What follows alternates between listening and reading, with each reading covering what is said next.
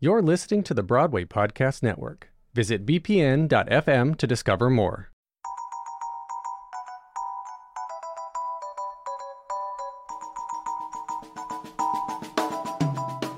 You're listening to The Ensemblist, the only podcast that shows you Broadway from the inside out. I'm Mo Brady.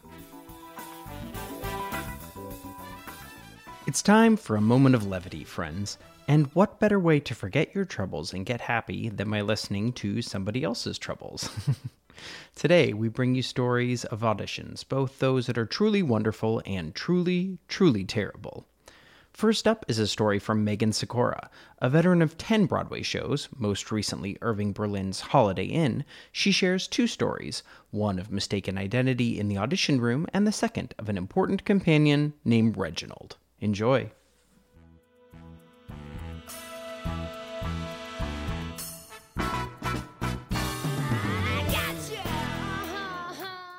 Hi, Mo. Thanks for having me on The Ensemblist.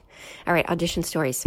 Well, there's the one, it was after I had done the Nance, and I was the standby for all of the ladies, and I don't remember what I was auditioning for, but I was in there, and I was singing, I did my song, and I was feeling good about it, and I read my sides and whatever, and then I realized they thought I was Jenny Barber.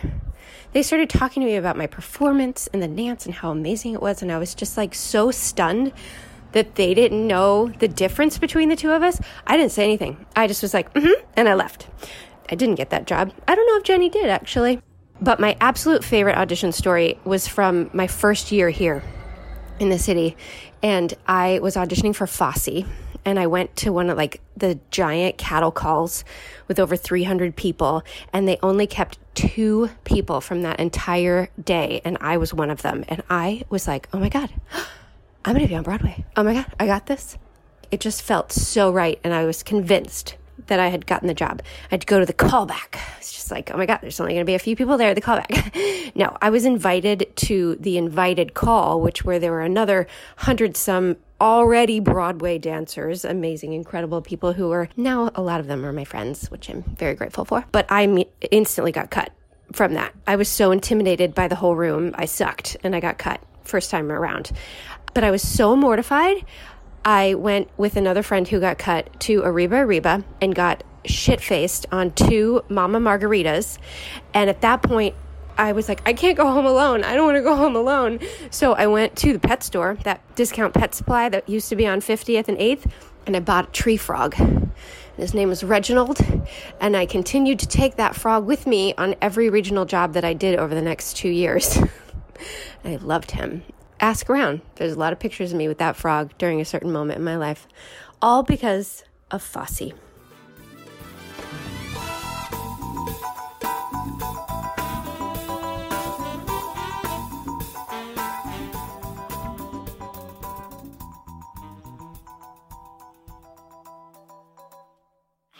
Gotcha.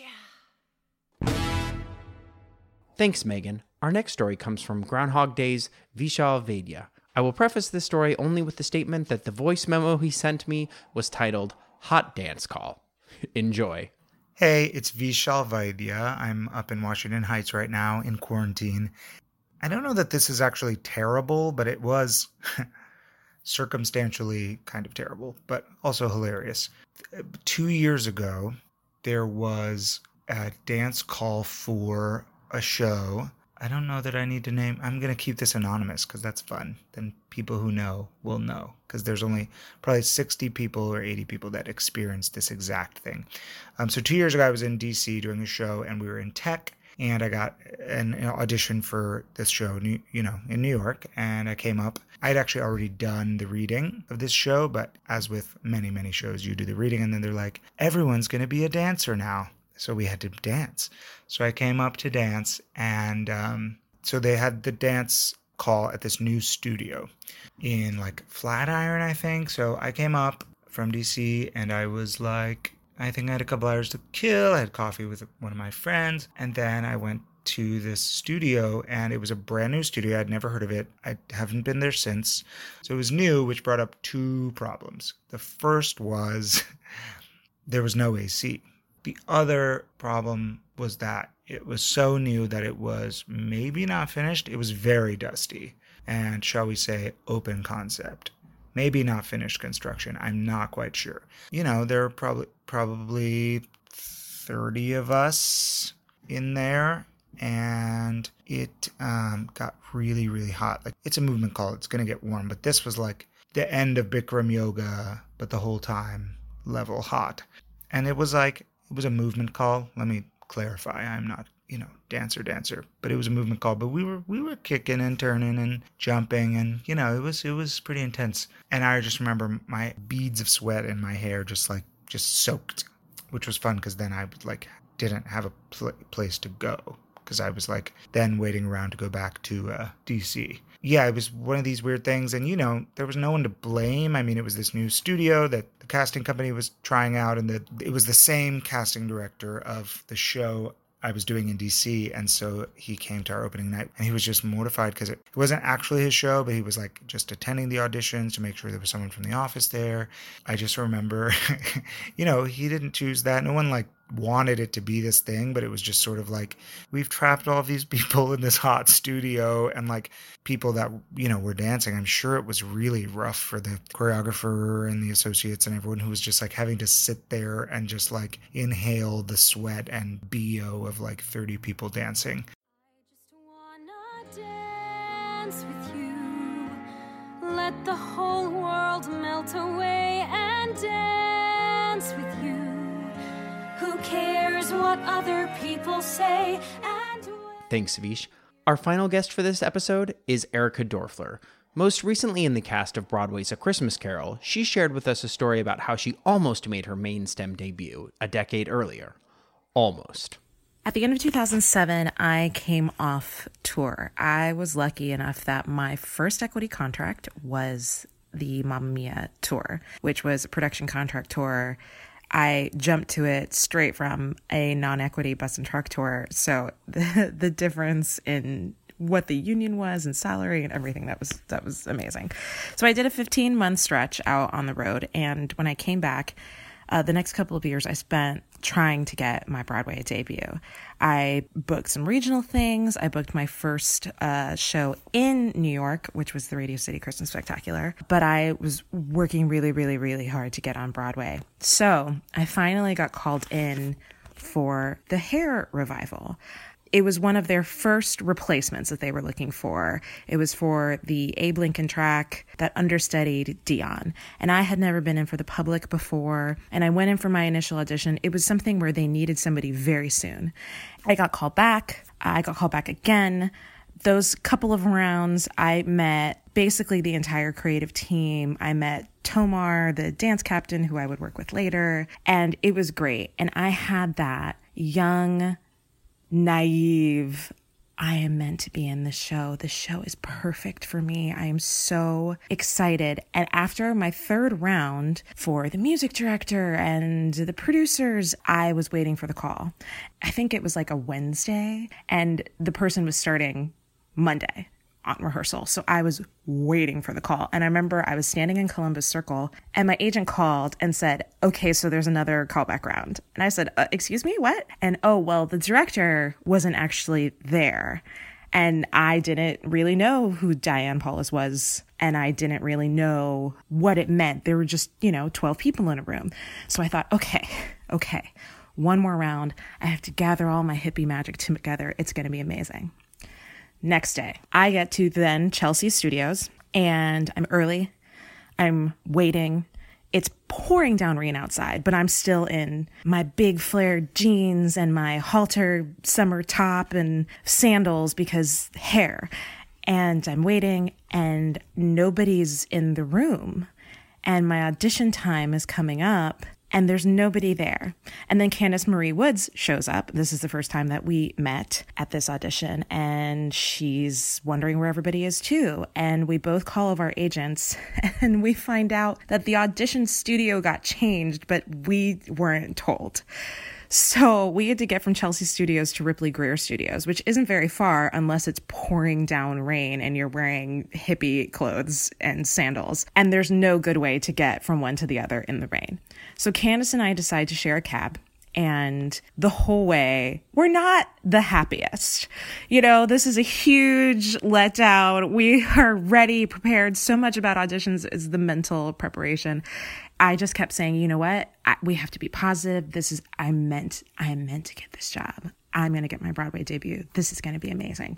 So I get to Ripley Greer, and even though it's already been the longest day and I'm 45 minutes late for what my actual audition time was, I'm there. I'm going to book this job. When I get there, they say, okay, Erica, you're going to go in next. So there was a problem because of the weather. Diane couldn't actually get down here. Her flight was canceled.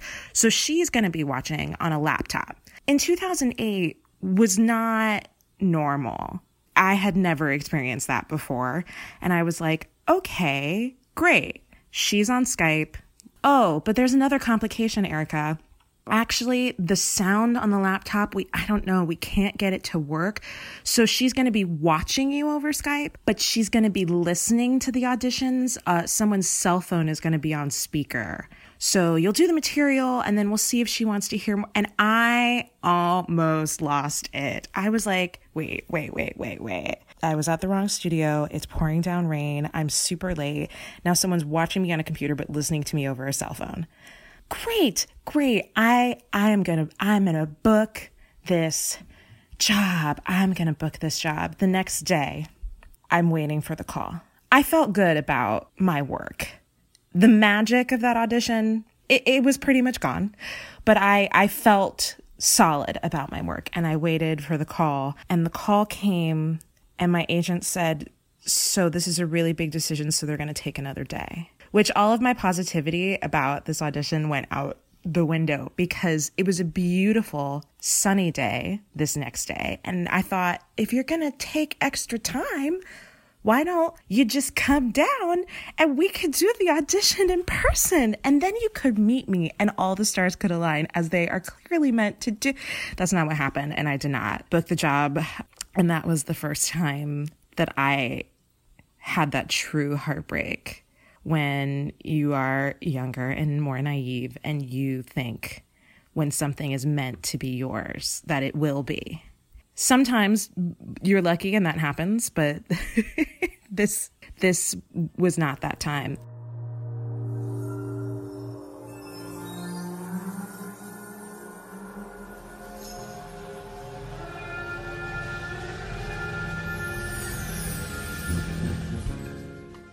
But of course, we can't leave you with only stories of embarrassment, so our last story is one of success. Another from Erica Dorfler about the moment she finally booked her Broadway debut 3 years later. Enjoy.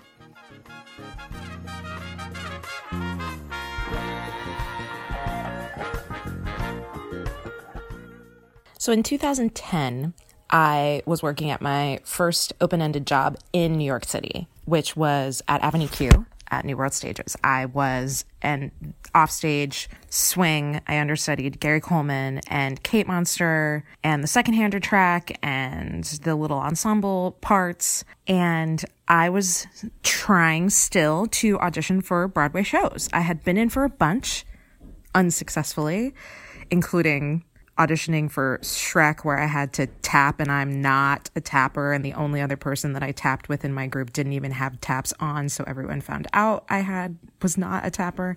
So I'm at Avenue Q, still auditioning for things, and I get an audition for a vacation cover at Memphis, the musical.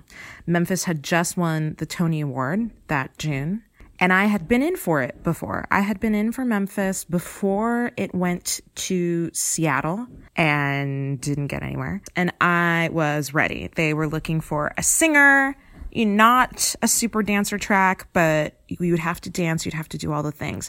And I show up for the audition, and I don't recognize most of the Black girls there, which was concerning because at that time, it usually meant that they were dancers. Like, I knew the singers that were my age, but the dancers I didn't know as well. And I show up and there are these dancers warming up, doing bar warm-ups for their auditions. And I'm a decent dancer for a singer. So I do a warm up and finally start to see some people that I recognize. And I think, okay, this is better. This is better. And we get into the room, and Jermaine, who's the dance captain and casting, they let us know there are 2 tracks being looked for today. One is a super dancer track and one is a singer actor track. But we're all going to be doing the same dance call. So they split us into groups, and they had the dancers go first, and the singers cheered them on. And then when it was the singers' turn to do the same combination, which I believe was one of the combinations from Everybody Wants to Be Black on Saturday night, the dancers were so lovely to us. The callbacks were the next day. And I was called back, which was great. And I remember my agent calling me that afternoon and saying, okay, so your time tomorrow is 10 a.m. 10 a.m. you are going to be singing for the entire creative team. You have to just sing your own material because it was a short-term vacation cover. So even though the track that we were going in for covered Felicia, Montego Glover, they didn't need us to do any of that because it was going to be a month-long contract just doing that ensemble track while Montego was on vacation, and Danielle Williamson was going to be going on for Montego. So sing your own thing, 10 a.m., then you guys will change and you'll do the dance combination again for Sergio Trujillo, and that'll be it. So I remember thinking, okay, I got up at 6 a.m., I did a workout in my apartment, I warmed up, I got there, I was dressed, makeup on, heels, dress, and I go in and I sing my favorite song, which is I Got Love from Pearly, which I still to this day sing for 90% of my auditions. And I nailed it. You know, when you just nail it, because sometimes people want to see style and sometimes people want to see wail. And this song is really great in giving you both. And I thought, if I can land this at 10 a.m., that's going to be impressive, right? And I walked out of that room and I thought, holy crap, I did that.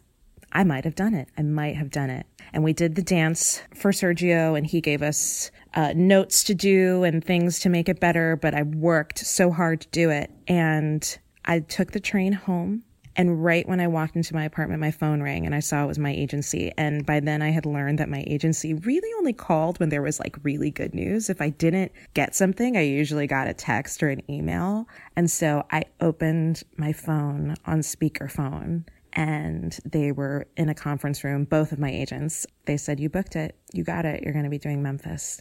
And I screamed in my apartment and I started crying because even though it was only going to be a month, I did it. I was gonna finally be on Broadway, and it was amazing. And a lot of times now, if you start a contract, you just show up first day of rehearsal and the company manager has contracts for you to sign. But because this was my first time, my agents got the contracts ahead of time, which were standard. You know, there was nothing fancy in them, but they brought them to the office, and they brought me to the office, and I did my hair and put on a cute shirt that was like, oh, I happen to be this cute today, I'm not trying too hard, and signed my contracts and took pictures. And I still have those pictures, and it was really amazing.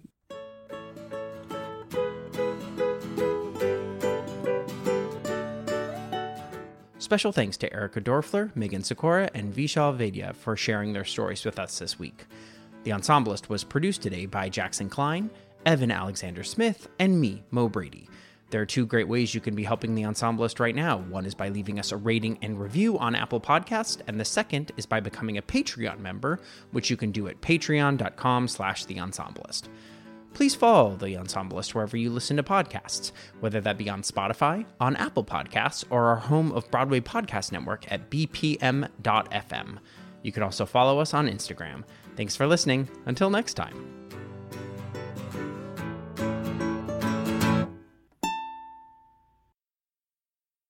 Hey, it's Leslie Odom Jr. here on the Broadway Podcast Network to tell you about the Rise Theater Directory, a program of Maestro Music. Rise is a national online resource designed to connect and empower backstage and administrative and creative theater professionals from underrepresented backgrounds.